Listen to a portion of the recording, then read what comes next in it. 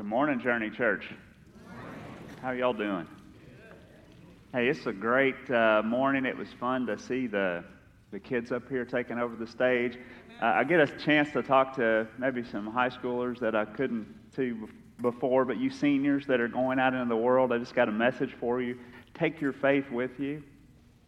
People are going to try to encourage you to set that aside, but be strong in your faith and carry that with you throughout your life. You're at a turning point right now, so I encourage you to do that. I want to welcome everybody here. If you're a guest, if this is the first time you've been here, thank you for choosing to worship with us. And I hope that when you came in that this felt like this was your home, and that's the way we want that to happen. And so we encourage you to contact us. We'd love to follow up with you, let you know a little bit more about the church. And again, that First Steps program that happens at 11 o'clock, that's an awesome opportunity to try to get to see who we are and what we're all about. Otherwise, I think you have to learn that through osmosis, and that takes quite a bit of time. So we just finished up this series called I Love My Church, and I hope that was meaningful for you. We had some groups that were meeting during that series that were kind of dissecting what Randy was sharing from the stage. And we'll do that again in the fall with some other series. But that was an awesome way to just develop our love for this church, this body of Christ that we call Journey Church. And so I get the privilege of kicking off our new series, and it's called The Big Jesus. And it's a great title because there's nothing bigger than Jesus in our mind here at the church. And so what this is going to be is we're going to be walking through the book of Colossians. And so I'm not sure we've ever done that before. But this is a letter. It's called an epistle, which is just a fancy way of saying a formal letter. And so we're going to be walking through this kind of verse by verse. But I wanted to kind of set the groundwork first. I want, these Colossians, they're from a place called Colossia. Some people say Colossae. Some people say Colossia. Either one's okay, but we're going to stick with Colossia. And so this is a place that was in Paul's time in a place called Asia Minor. I've got a map up here for you. I love maps. I really love maps. Is Jimmy Chisholm in here? Because Jimmy, we walked through the life of Christ, and he had one question when we got started. Why do we have to know all this geography? And I said, Jimmy, just be glad it's not math. So, but I love maps, and I love this map specifically. And we just pick on Jimmy because he picks on us, okay, just to let you know. So, amen, there you go. So we can see that Colossia is in what we know today as modern-day Turkey. And so it's kind of interesting. This city was in the same region as the 7 churches that we hear about in the book of Revelations. Actually, it's about 15 miles from a place called Laodicea, which is one of those churches that's mentioned in the book of Revelations. And you can see it's pretty close to Ephesus. And so this is a neat map because it shows this kind of travel path that it would take to go to Rome. And so the reason that's significant is because Paul writes this letter, and Paul is writing this letter while he's in prison in Rome, which is about 1,200 mile journey. And in those days, with their rudimentary means of travel, that was a big deal. And so that was quite a journey from Paul to leave and go from Ephesus to Rome. And so that's where it is. You can see the boot, which is Italy, and to the east you will see Syria, and below that is Israel. And it's on the Mediterranean Sea. So that's where Colossia is, just to kind of give you some background. And so I want to talk about the people of Colossia too, the Colossians. They were living in this town. And it's reported that this town, this city, Colossia, used to be this burgeoning Roman city. But it said that in Paul's time, it was kind of a shadow of what it used to be. But there was some crazy stuff that was going on in Colossia. And so there was angel worship.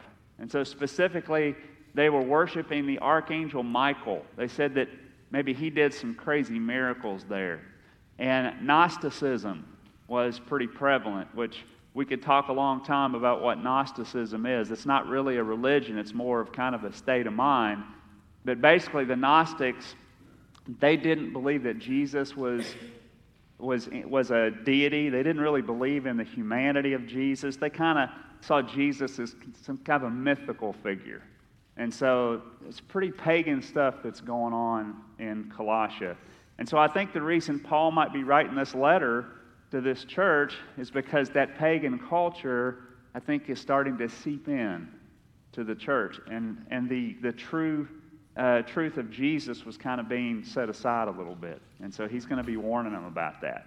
And so like I said, this epistle is a letter. That's what epistle means, and it's written directly to the church of Colossia, but indirectly to the church at Laodicea, because Paul says, once you've read this, please send this along to the church of Laodicea and read it to them. And so it starts off with encouragement. Paul gives a salutation, and he is encouraging the church, and he's letting them know that he and Timothy are praying for the church. And they're lifting them up, and they're supporting them. And so it's encouraging. And then the second part of the letter is a little bit of admonition or correction. He's letting them know that there's some things that are going on that really aren't right, and that they need to take care to not let those things proliferate in the church. And so then he finishes again with encouragement. Now that's a pretty good model if you're going to write a letter. You know, when I was in business, we tried to follow that. You'd always start with the good news, kind of deal with the bad news, and then finish with good news. And so Paul's letters pretty much followed that model, all the letters. Paul wrote most of the New Testament, as a matter of fact, in his epistles.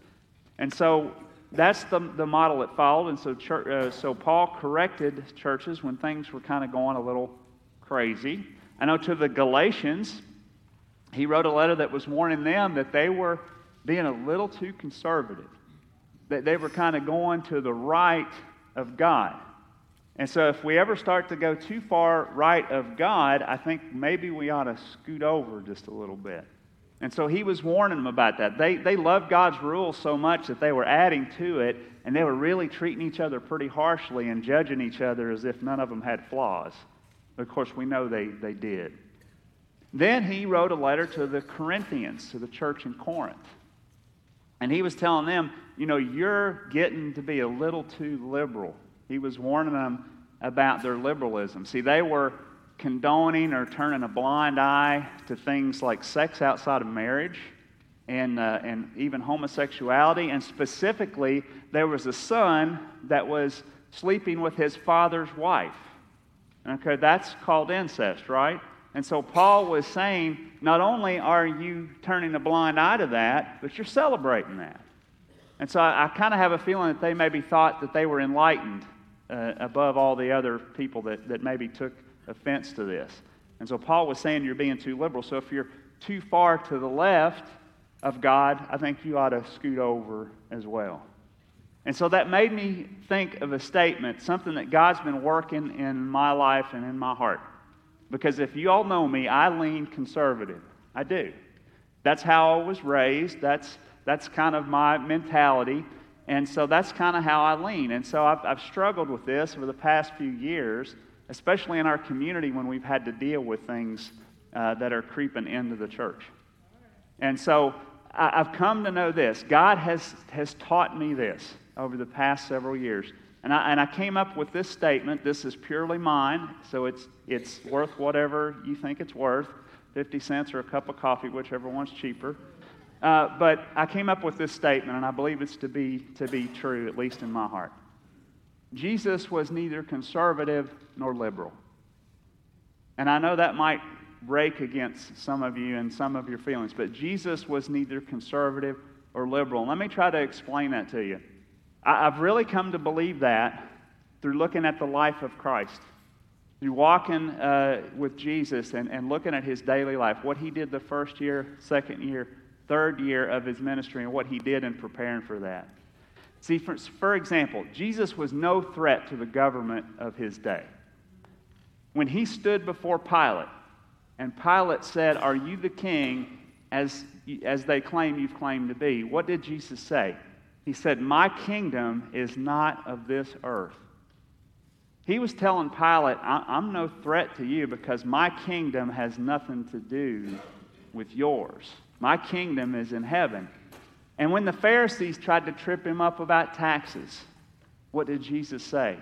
He said, give to Caesar what is Caesar's, and give to God what is God's. And so when you look at this, when you look at Jesus' life, I don't think you see these labels on there, because he wasn't seeking to overthrow the Roman government, although a lot of people wanted him to. That wasn't his priority. It wasn't his goal. Jesus wasn't a political activist taking up conservative or liberal causes. And there's another thing that's a little controversial. I don't think he was bent on social activism either. I don't think he was. Yeah, and for example, Jesus didn't heal everyone. Jesus didn't heal everybody. Could Jesus have healed everybody? Yes, he could have, but he didn't do that. Jesus didn't feed everybody. He fed masses at times between 8,000 and 14,000 people, but that was only lunch. And they got hungry again. So Jesus didn't feed everybody. Jesus didn't pull everybody up out of poverty. Could he have done that? Yeah, I think Jesus could have done that. I mean, he's God. But he didn't do that. He actually told Judas. Judas got mad because Mary had broken this expensive jar of perfume. Judas got mad when he said, I could have taken that money and we could have fed a lot of poor people with that. What did Jesus say? He said, Judas, you'll always have the poor, but you're not always going to have me. Get your priorities straight. That's what he told him. So Jesus didn't set out to eliminate poverty. And I'm going to say this, it's not our first priority to eliminate world poverty. It's not our first priority. Hear me out on this. He doesn't give us social activism as our first priority. He doesn't want us to make conservative politics our first priority either. And so he wants us to live out our faith. So don't get me wrong. When it comes to your right to vote and all that stuff that you have here, it's like, don't leave your faith outside of that booth.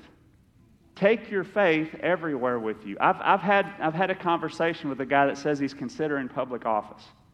And he said, I'm a big believer in the separation of church and state, and I'm going to leave my Christianity out of it. Well, I can't be a politician if that's the case, because your faith needs to follow you everywhere you go. Whether that's the grocery store or the voting booth, your faith ought to follow you. So don't hear me say any different than that. But Jesus had a priority when you look at his life. He had a focus. He was single-minded, and it was about the kingdom of God. And Jesus calls us to have a single-minded focus on the kingdom of God. And hear me about this too. We are supposed to do good works. James says that faith without works is death. So we are supposed to do good works, but our good works have one purpose, and that's to bring people to Jesus. That's the purpose of our good works. Our good works are not the end game. They're not the end game. Bringing people to Christ is our end game. That's what he calls us to do. And here's the way I want to point that out. If we were collectively as a church, if we were able to make every alcoholic in Woodford County stop drinking, if we were able to make every addict put down their drugs, if we were able to pull everyone up out of poverty in Woodford County, but we didn't bring them to Jesus, then what would we have done? I would have to say we would have done very little. As a matter of fact, I think it would be kind of cruel. Okay, so you saw me on my soapbox for a few minutes. I'm going to step off of it now, and we're going to continue on talking about this church in Colossia. And so what we know a little bit about the church, we know a little bit about the area. We know that Paul wrote a letter that first encouraged and then admonished. And so we're going to kick off this study of Colossians, and I want to share with you two verses just for the first two verses. Yeah, that's right. I'm going to talk for a half an hour. My wife said, "You're going to talk for a half hour on two verses?" I said, yeah, I'm going to do that. And so I wanted to share with you something about growth. You know, our values are belonging to the church and Jesus' mission, growing in our faith, and sharing our story in the gospel. Those are the values we think that if we can start living out in our lives, we can move on this simple journey toward Jesus. And so today we're going to talk about growing. And so I want to share with you 4 things that you really need to know if you want to grow. And we're going to start with that first verse in the book of Colossians. The first thing you need to know if you want to grow is who to learn from.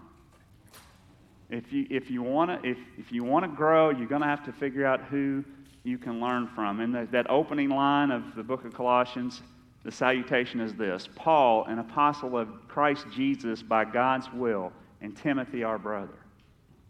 And so the question is Paul a good guy to learn from? Is Paul a good guy to learn from? Who is Paul? What do we know about him? He started out as Saul. Now, he wasn't friendly to Christians when he started out at all. As a matter of fact, he persecuted Christians. He was responsible for imprisoning Christians. He even killed Christians. You remember Stephen? Stephen, we learned from him in the book of Acts, chapter 6. He was one of what I believe was the first deacons to be called to the church. And because he wouldn't quit teaching about Jesus, Paul got his Pharisee buddies together, and they got in a circle around him. Paul held their coats, and they threw rocks at Stephen until he was dead. They killed him. And so that was Saul. That's this Paul guy we're talking about. And so here's the interesting thing, though, as a side note. Saul was the one who started the explosive growth of the first Christian church. Saul, the enemy of God, did that. Now, how did he do that? Because his persecution of the Christians in Jerusalem pushed them out of the city, out into the areas of Israel and into other countries, and they took root in those areas. And guess what? They took the gospel with them. Isn't it crazy the way God works? That God used the worst enemy of the church to kick things off and get it started? I just think it's cool. I think that's neat. And so it took root.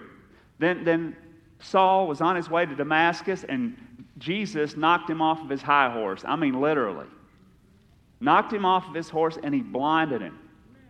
And then he said, "Why are you persecuting my church?" And then he sent him on his way. And then he brought someone into his life, and this guy discipled Saul. And he showed him, he helped develop what his calling was that Jesus would have him do. And so Saul became Paul, and he saw the light.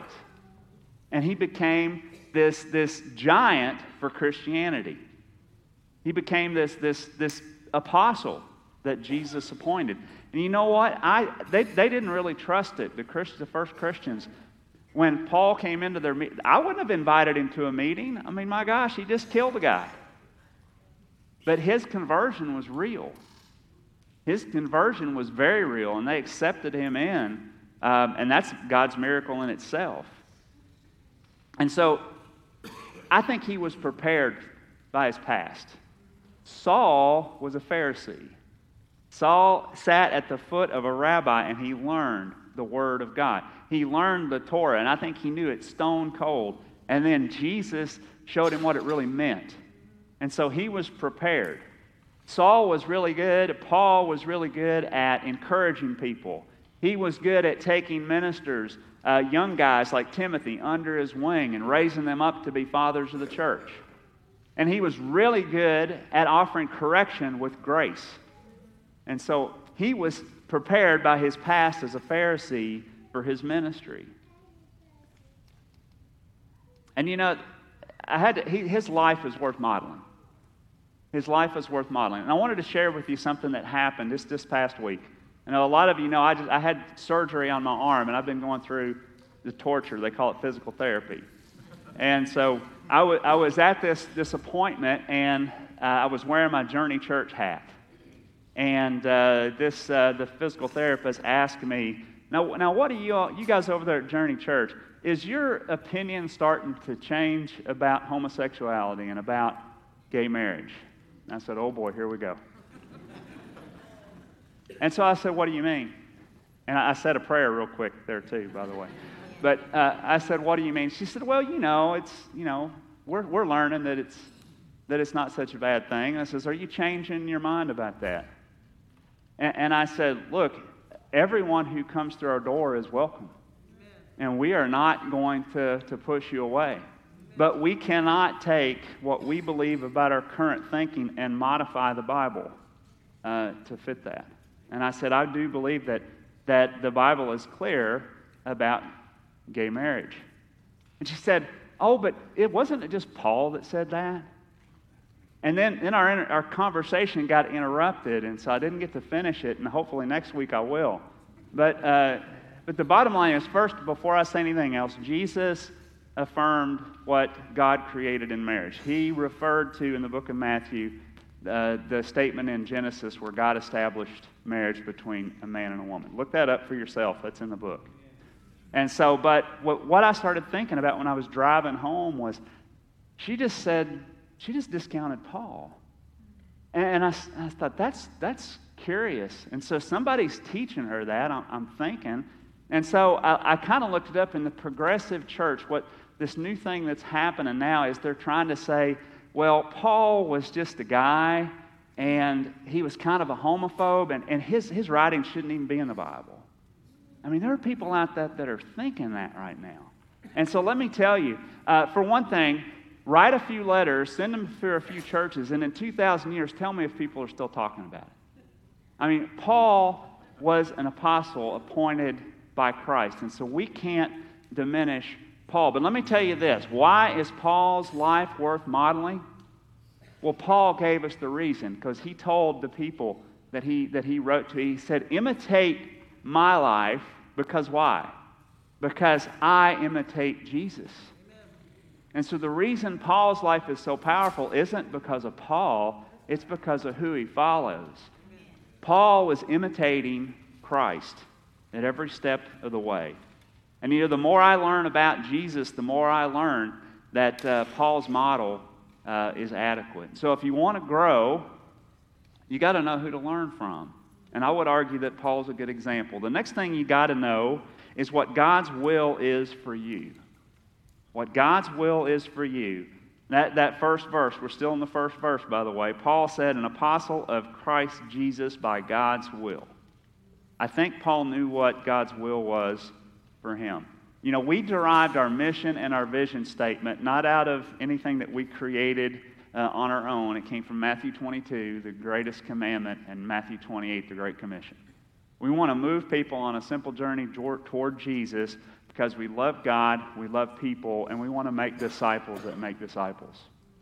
Now, we didn't make that up. That's what Jesus, that's his last words. That's what he gave us. That was the last command that he gave us. And so here at Journey Church, we believe that should be that is the will that God has for every Christian. For every believer, everyone who accepts Jesus as their Savior, that is God's will for them. But we all have different skills, we all have different talents, we all have different gifts, and we all have different passions to get that done. We all have different ways of making that happen. And so bringing people to Christ and teaching them to be a disciple, that should be our personal mission, using our God-given gifts, skills, and talents and passions. You can find those people in the places that you like to go. You can. Excuse me. You can find those people in the places that you have to go. You can find those people in the grocery store. You can find those people at the gas station. You can find those people on the golf course. You can find those people at the lake. As we go about our day-to-day lives, that's where we can find those people. And I'm going to tell you this, and I want to emphasize this, the staff of Journey Church cannot fulfill the mission of the church by themselves. It's the church that's going to fulfill this mission, not just 5 people. Now, I believe it's our job to equip you and to encourage you and to walk alongside you to help you get there. And it's nothing more. There's nothing more. I can speak for everybody that's a minister here at Journey Church. There's nothing more than we would rather do, and is to help you figure out what your gifts, your talents, and your skills and your passions are. Real quick, because this is kind of a sidebar, but I've been having a discussion with a friend that I've just met. He lives out in Kansas. And I've had these frivolous little hobbies and things that I've suppressed and pushed aside, saying, that's just not what I should be doing in ministry. And he's saying, are you passionate about them? And I said, yeah, I'm pretty passionate about them. And he says, well, then leverage that. And so leverage what you're passionate about in making disciples and sharing the gospel. So what is God's call for you? Again, we would love to help you figure that out. So the next thing you need to know, important thing you need to know if you want to grow, is you need to know who you are. In verse 2, Paul says this, to the saints in Christ at Colossia who are faithful brothers. Paul called us saints. Can you get your head wrapped around that? I'm not rushing out and putting that on my business card yet. You know, do you think you're a saint? Do you feel like a saint? Paul called them saints. You know what the Catholic process is for sainthood? Pretty stringent. First, you have to be well known. Your works have to be well known. And the second requirement is pretty harsh. You got to die. You can't be alive and be a saint in the Catholic Church. Then the next thing, you have to have a miracle attributed to you. And then they send out a team and they investigate the miracle. And if they confirm that miracle happened, then you got to have another miracle that's attributed to you. And when that happens, if they investigate it and they say that yes, that happened, then they get in a room, they talk about it, they discuss it, they vote on it, boom, you're a saint. Then they put pictures on candles and sell them, and then you get a medal. And some of the more popular ones have a holiday named after them. Now that's a pretty impressive process, right? And I'm not knocking my Catholic friends. I'm not trying to do that. I know Catholic people, Catholic friends that are ardent followers of Christ, and in that we have fellowship, right? But that process, in my opinion, is not biblical. Let me tell you what the Protestant process for sainthood is. You express with your mouth that you believe in Christ, that you have faith in Jesus, that He is your Savior. Boom, you're a saint. You don't even have to die. Not yet, anyway. You have to die to yourself, but we keep on living. And so I think that is biblical, because Paul is saying if we're believers in Christ, we're saints. That's who we are. That's who we are. That's our identity. You know, we have this phrase, I'll call it, that's come about in our society. It's called identity politics. I don't think there's anything more destructive that's come about. And to me, what identity politics means is I've got this label that either I've put on myself or someone else has put on me, and then lines get drawn, and I have to go on my side, and I have to despise anybody that doesn't agree with me. That's identity politics in our culture today. You know, I'm Republican, so Democrats are the enemy. I'm a Democrat, so I can't like Trump supporters, right? I've got to hate them. You know, I'm straight, so I despise gays. I'm gay, so I can't trust straight people. That's become the identity politics. That's why our nation is so divided right now. It's because we've adapted this identity politics as a cultural norm. It's not our identity, folks. That's not our original identity. When I was a kid, when I grew up in a very legalistic church, I was called a sinner. And I was told every day I had to get up and earn my salvation. And then a lot of people kept pointing out how I wasn't really doing a good job. And so by the time I was a teenager, I thought, I'm doomed to hell. There's nothing I can do. I walked away from the church for a while because of that as an adult. I had a good foundation, and that was a praise, right? But I was a sinner. That was my identity. But you know, that's not God's original identity for us. In Genesis chapters 1 and 2, that's our identity. God made man and woman in the image of Him. And then we walked in the garden with Him. We communed with Him. We had dominion over all creation. That's our identity. Chapter 3 just reveals that we have a sin nature and we made a choice, but that's not who we are. You know, Jesus lived out Genesis first chapter, second chapter. He lived that out perfectly. That's why they called Him the second Adam. He was man as God intended man to be, and we are His saints. That's who Jesus is. That's what He does. We are not sinners. We are saints. Our sainthood isn't achieved, folks. It's received. It's received from Jesus. You know, there was this phrase that was attributed to Martin Luther called the Great Exchange. I don't know if you've ever heard of that, but it's it is what it says it is. Jesus takes your place and he puts you in his place. Jesus takes your ugliness and he gives you righteousness. Jesus takes death and he gives you life. Jesus takes your sin and he makes you a saint. That's the great exchange. Do we earn that? No, we don't. But that's what Jesus does. But why? Why do I keep sinning?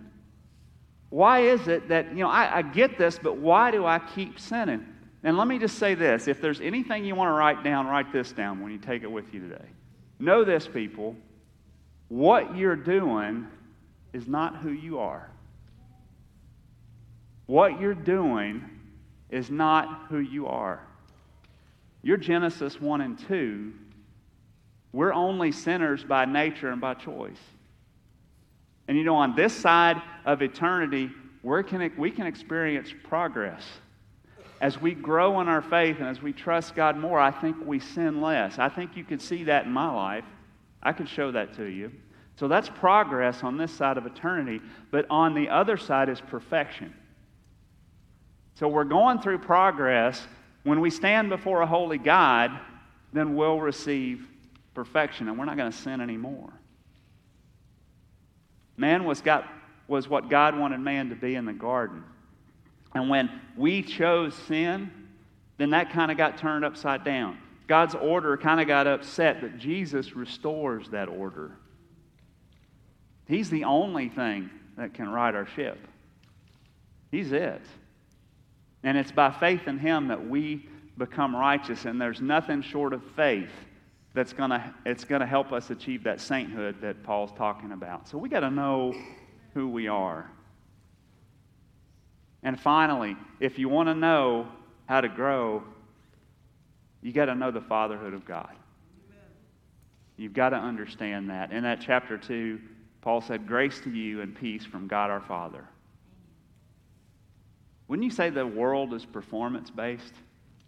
Our world today, isn't it performance-based? I mean, seniors, if you do well, you get an A, right? If you get an F, see you next semester. I mean, it's performance-based, right? What about work? I mean, in work, if we do a good job and we go above and beyond, we work more than 40 hours, sometimes we get raises, we get bonuses. If you don't do your job, sooner or later, it's nice knowing you, right? And in sports, I mean, my goodness, in sports, we keep score. And so winners get a trophy. Losers get depressed. I mean, it's a performance-based world that we live in. Relationships are performance-based. Yesterday was, Chris and I, it was our 28th wedding anniversary. And I would have to say, yeah, there's a couple people clapping for that. I'm still happy about it. Okay. It's a long time. But 30 years ago, if I'd treated Chris poorly, we might not even be living in the same city right now. And if a couple is dating and one is treating the other poorly, it's probably not going to last, right? And so, yeah, relationships are performance-based. But all that I'm talking about, that's what the world sees. The worldly relationships are performance-based.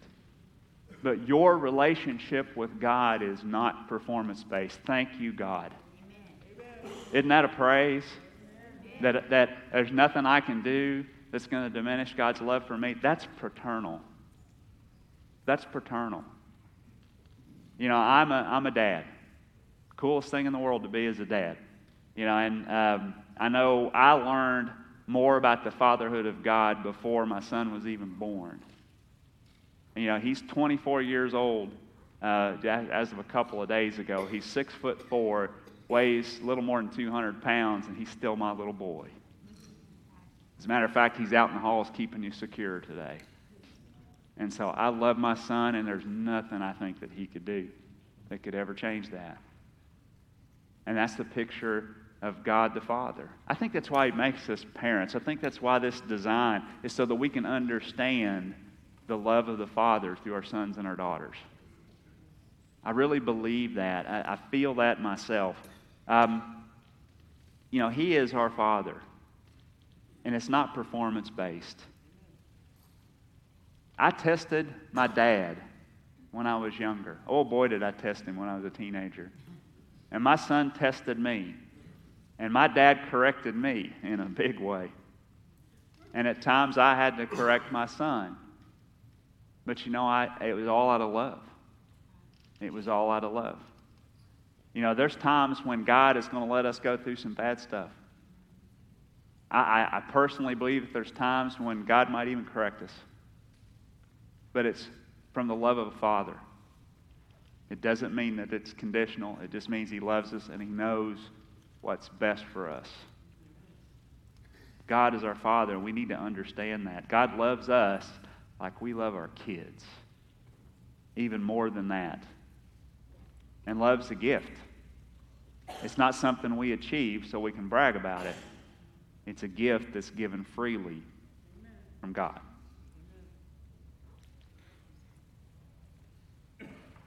God loves you.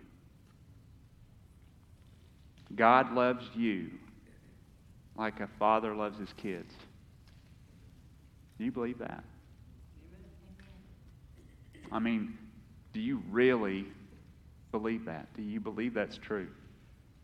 Now, let me ask a hard question. People looking from the outside into your life, would they see that you believe that? Now, I'm not talking about are you perfect. I'm talking about, is everything about your faith, is it visible? Are you living a life that says, I know that there's a Creator that sent His Son to this earth to die for me, to save me from an eternity in hell? Is the way you're living your life, does it look that way?